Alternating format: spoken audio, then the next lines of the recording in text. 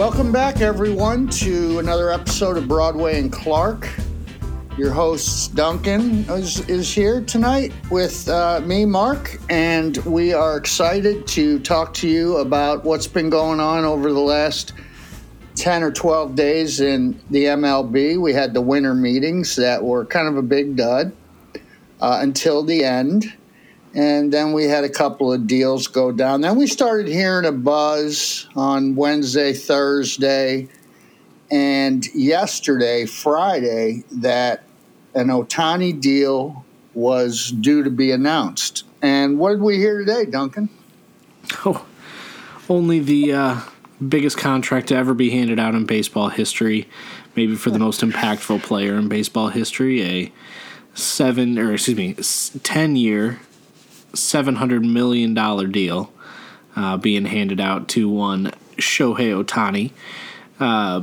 No details yet that I've seen about how that's going to break down or anything like that, other than just generally looks like there's going to be a lot of deferred money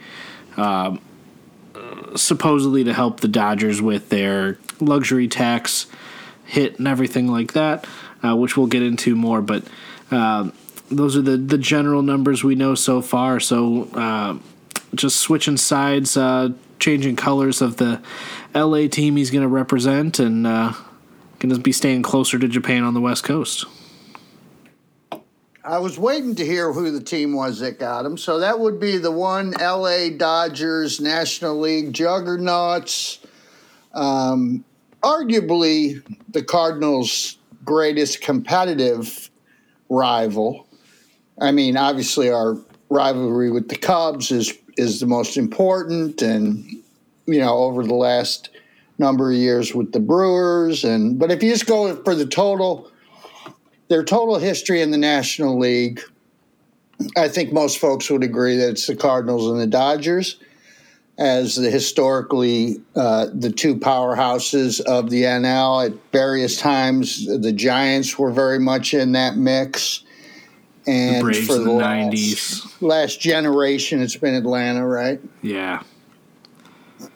I mean, I'm old enough to remember when the Braves were as pathetic as you could want.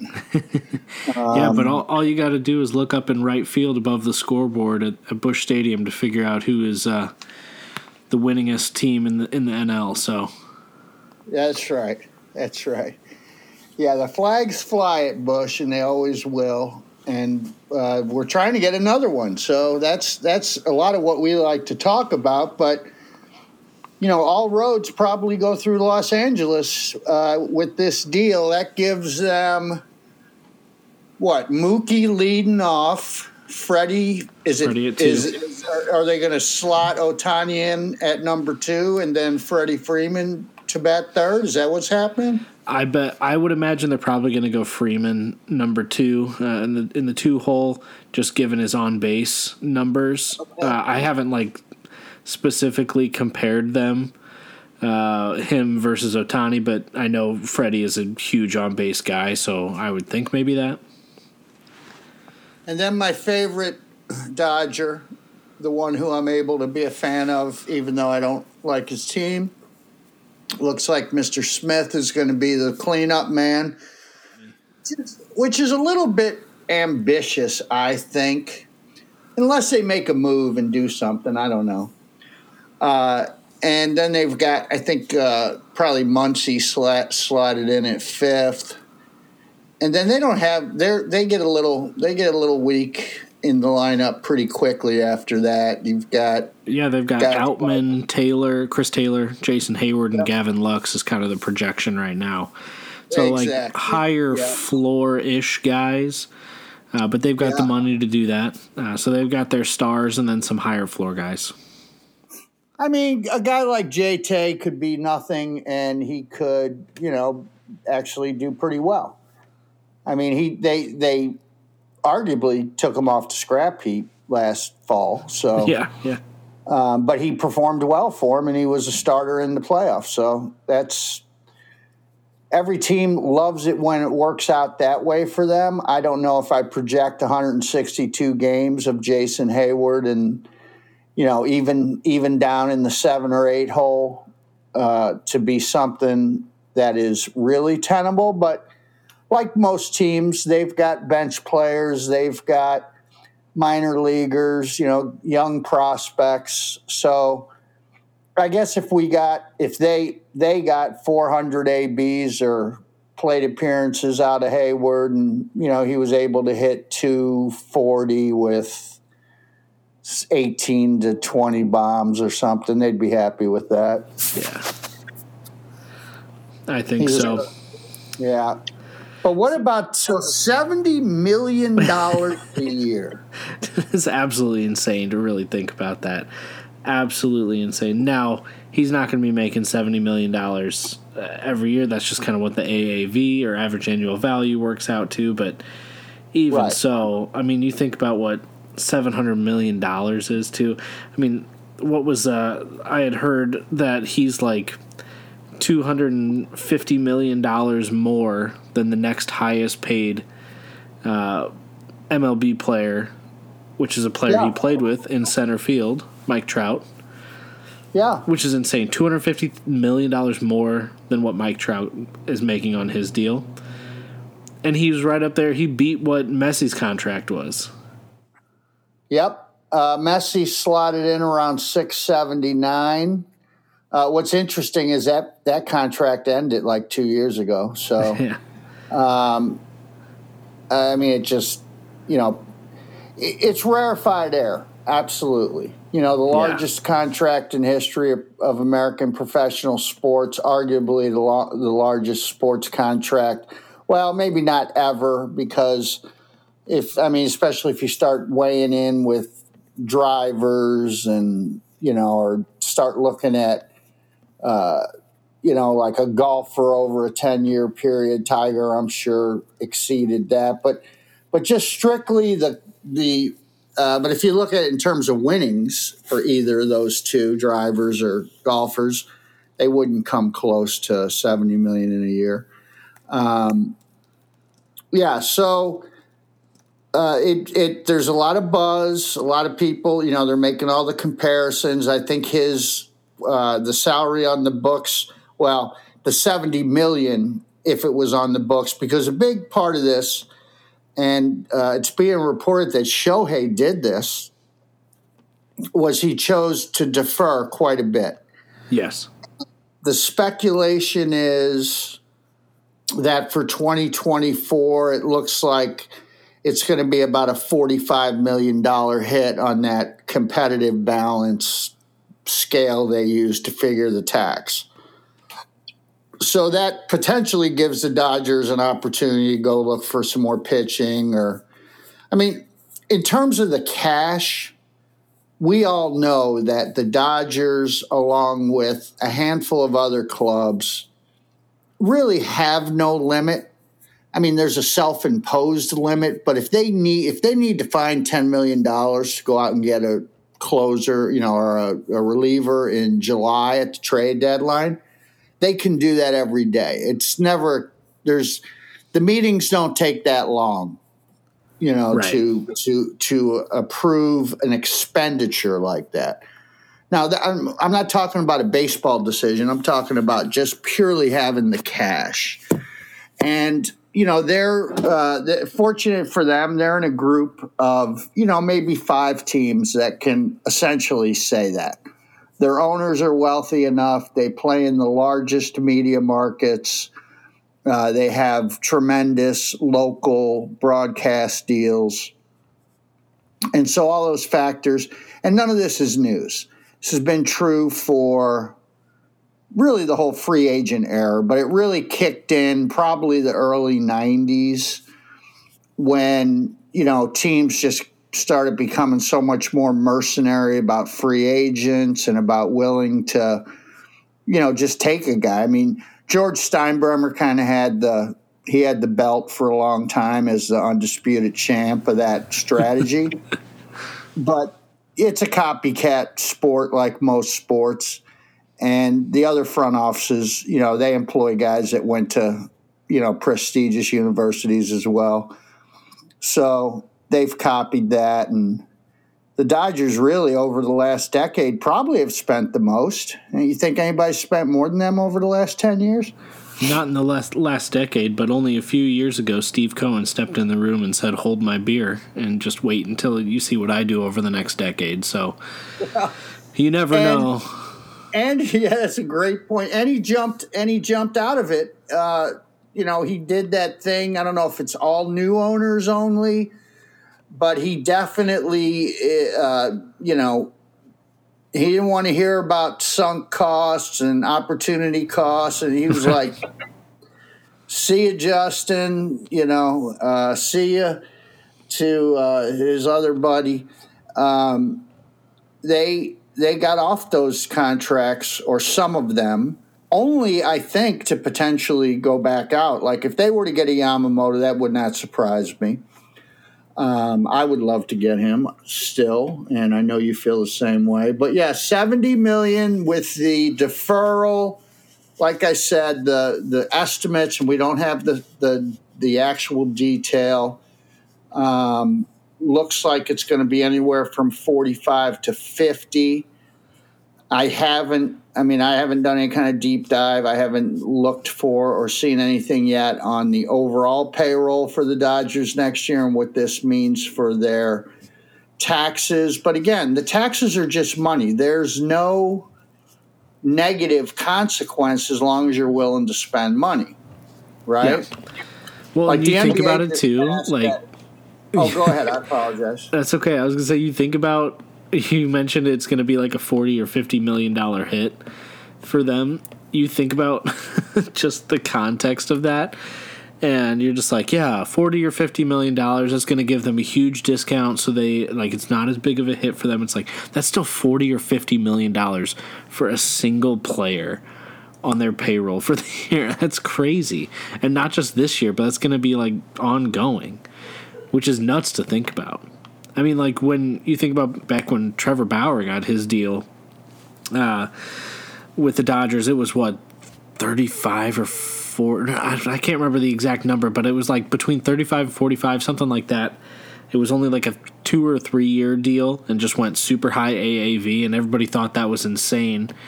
And now we're just throwing around these numbers with Ohtani, and that's just like, oh, that's a nice like discount for them, so it's not as big of a hit, and it's like it's still a huge hit for them.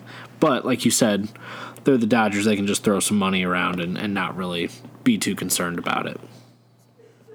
Yeah, and the players that are sitting at home already stacking their millions because they think they're going to slot right in below Shohei. I got news for him. That's not how it's going to work. Yeah. Shohei is being valued as if he's 2 players. And you cannot discount that. This year he had a 10 WAR after like 2 9s or a 9 and a high 8 the 2 prior years. And it's because he affects the game in so many ways. So obviously next year he doesn't pitch. So even if he has an outstanding offensive season, which he did this year, he had arguably the best offensive season in the league other than Ronald Acuna. Mookie had a very good year. All the stars, not all, but a number of the stars had good seasons. But his was arguably the best, especially when you consider he only played about 80% of it. Because after he got hurt, they shut him down when they were out of it. Which I guess credit to them, but it feels like the Angels come out of this thing, holding the bag pretty badly. But they knew it. They knew it was coming. They could have traded him at the trade deadline and got something, and now they don't. That's unfortunate, but I mean, I guess they have no one to blame but themselves. When you own an asset or control it, because you never really own a player, he's yours to lose at that point. Right. And that's exactly what happened here. I mean, a lot of folks would say, well, no, they didn't lose him last week. They lost him over the last 6 years when they could never win, when this guy's putting up, unprecedented numbers as a two-way player. So That's fair. I think all that's fair. I think that in terms of the historical precedent of the sport, you know, unless we want to try to forget any history, exists at all, we have to acknowledge again he's going to one of the signature clubs in the game. He is in LA. I saw people online saying, "Oh, he's on the East Coast. Nobody's going to see him." I don't think that's a problem for the Dodgers. I think the Dodgers have fans all over the world, just like all the other big name teams do. Yeah, they're going to be just fine. Nationally, baseball is going to be just fine too. So, yeah, the only thing that he could do if he chose, and I'm not saying he has to, but if he ever wanted to extend his reach a little bit as an ambassador of the sport, in the face of the sport, if he could embrace English maybe to some extent, or just find ways to be more accessible to, the common fan, that would do nothing but help him. But again, if that's not him, that's not him. Right. Yeah. And there's I don't know that constitutes then a discount for his services. And the Dodgers, arguably, after what, $550, who were they bidding against? Right. I saw one thing out there that said, according to, another exec that was definitely in on the negotiations, the quote was, "We certainly weren't in at $6.99." That's funny. That's a good quote. I like that. I got a chuckle out of that one. That's pretty good. In terms of what it does for the Dodgers competitively, obviously it makes their lineup stronger at the top. We talked about where we thought he would be. With the universal DH, he can fill that role as often as he needs to. But you got any other thoughts about him as a new Dodger? Nothing huge. I was going to say as the season gets closer, we'll dive a little bit deeper into maybe some projections, not on the Dodgers specifically, but just like on the NL. In terms of where the Cardinals stand, and certainly we'll be talking about the Dodgers to some degree because also the Cardinals will be in LA for Ohtani's home debut in Dodger blue. Sonny Gray likely to be pitching in that one. So we're going to get to see that as Cardinal fans too, up close and personal, which will be kind of fun. So.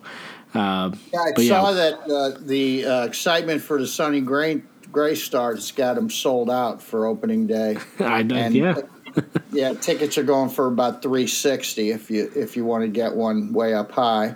Sonny's out there blushing right now. Yeah, and the whole Cardinal staff has really become a road sell that we expected it to be. So we get it. We understand what's happening. Lance is saying, for me, coming back to LA, you're doing this all for me? Right.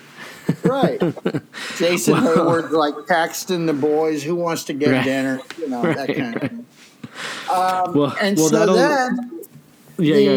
ahead. No, you had something to say. Go. No. I was just going to transition us over. I was going to say that's the biggest move in the NL. We'll flip over to the biggest move in the AL so far in a deal happening over on the East Coast. You want to outline that one?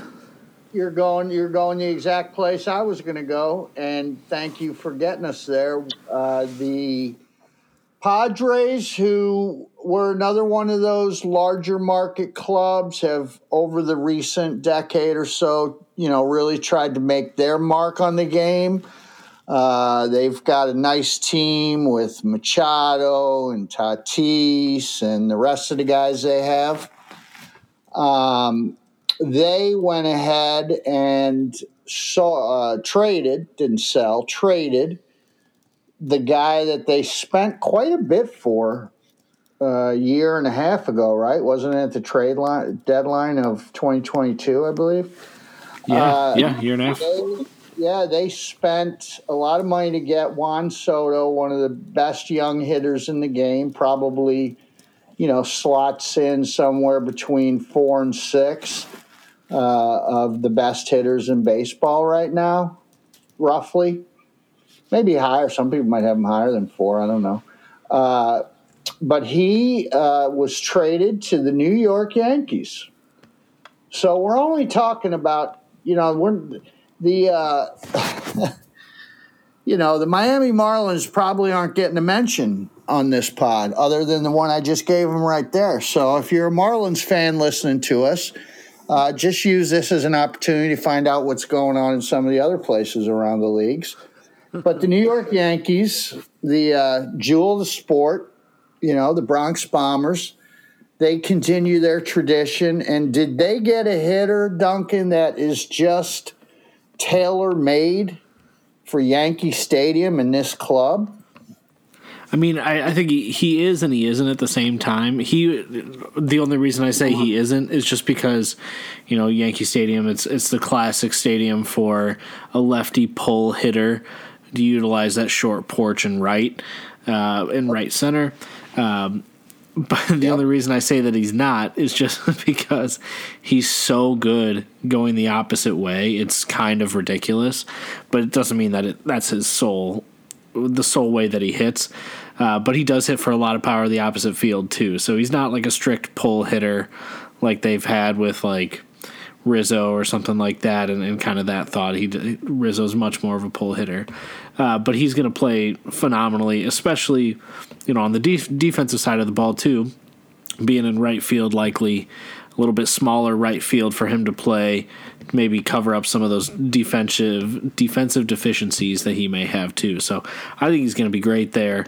Only have him for a single year, and I don't project him to sign any kind of extension with the Yankees. Is absolutely going to be going to free agency at the very least. Maybe he re-signs with the Yankees, but no chance of an extension or anything like that. He already turned down $440 million with the Nationals. Granted, I can't imagine him wanting to be in Washington long term, but he's going to want to go to free agency, get the Ohtani treatment, and say, you know what, you guys across the league, come to the table with your best offers, then go away, then come back again, and we're going to do it again and up it every single time. And he's going to get as much money as he possibly can with Boris as his client or as his agent for sure. Absolutely, I think you're 100% on the mark on all comments you just made. I'm not, on its face, the only 1 year. Maybe that makes me a little bit mad.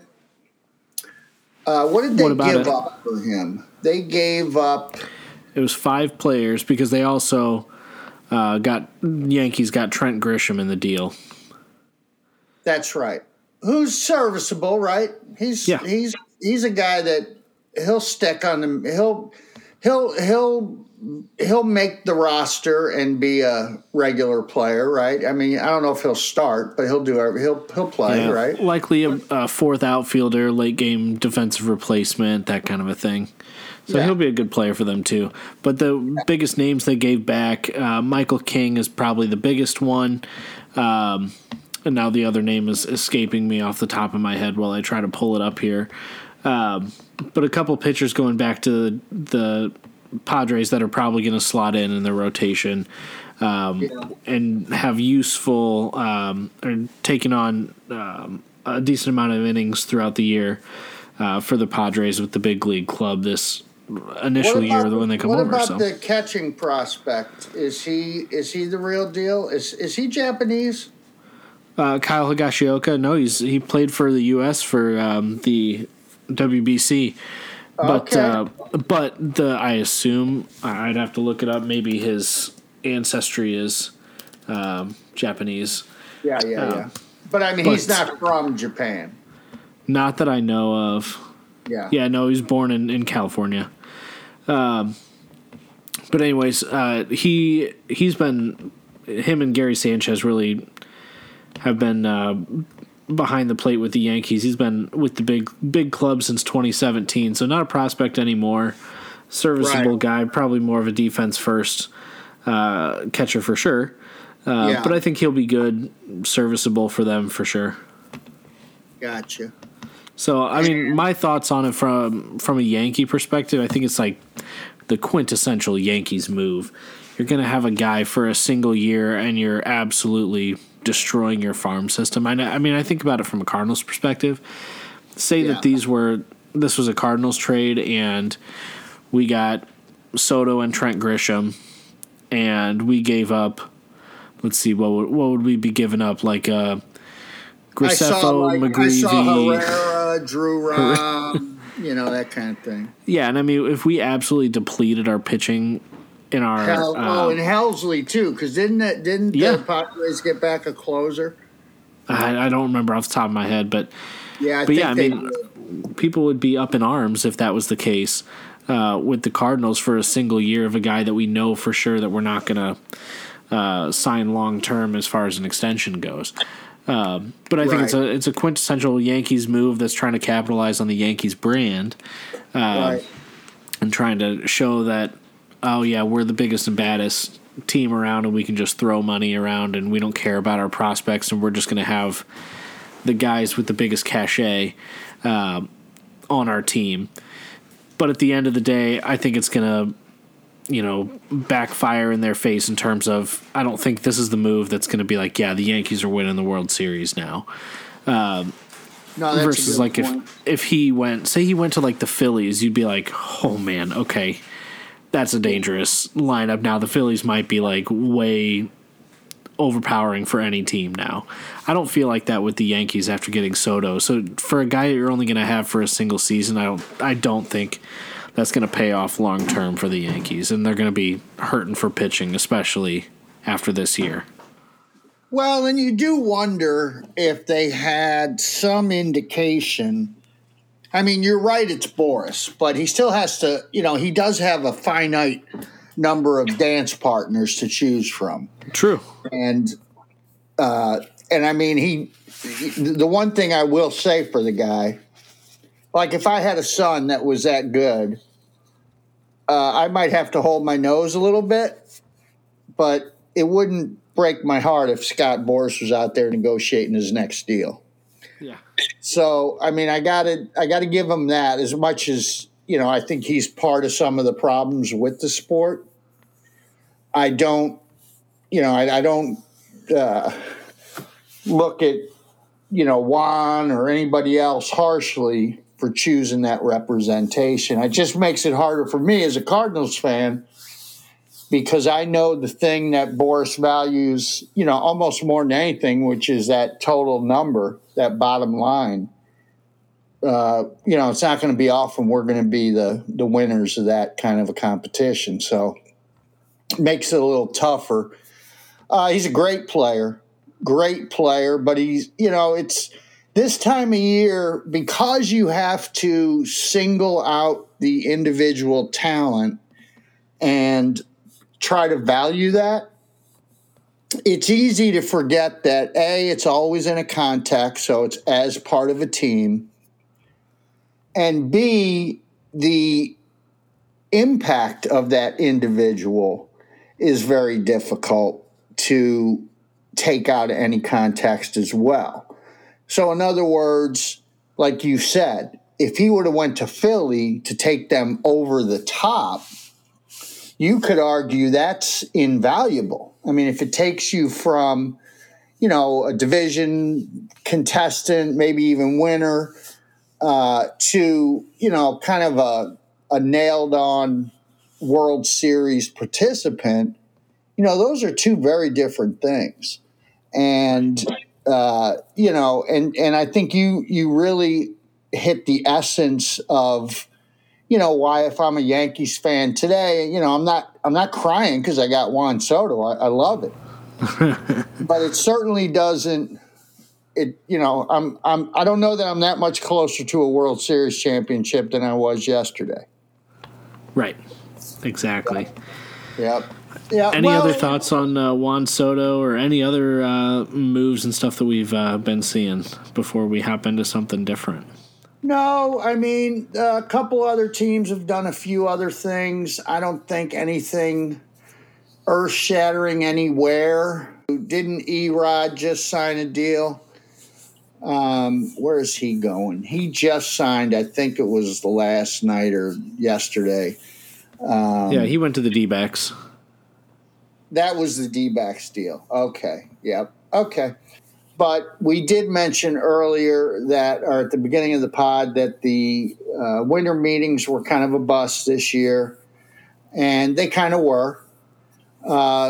There's a couple more deals that we're going to want to talk about, but I think this might be a good place to kind of cut this and maybe regroup, and over the next period of time, as soon as we get an opportunity, to potentially look at the Cardinals in more depth. They have made especially one notable deal, and they're working a little bit around the margins, but I think it's really starting to come back, to come into real focus, what we're going to look like.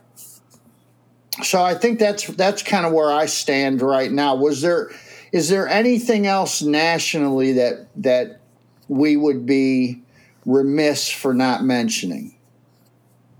Nothing else I can think of. So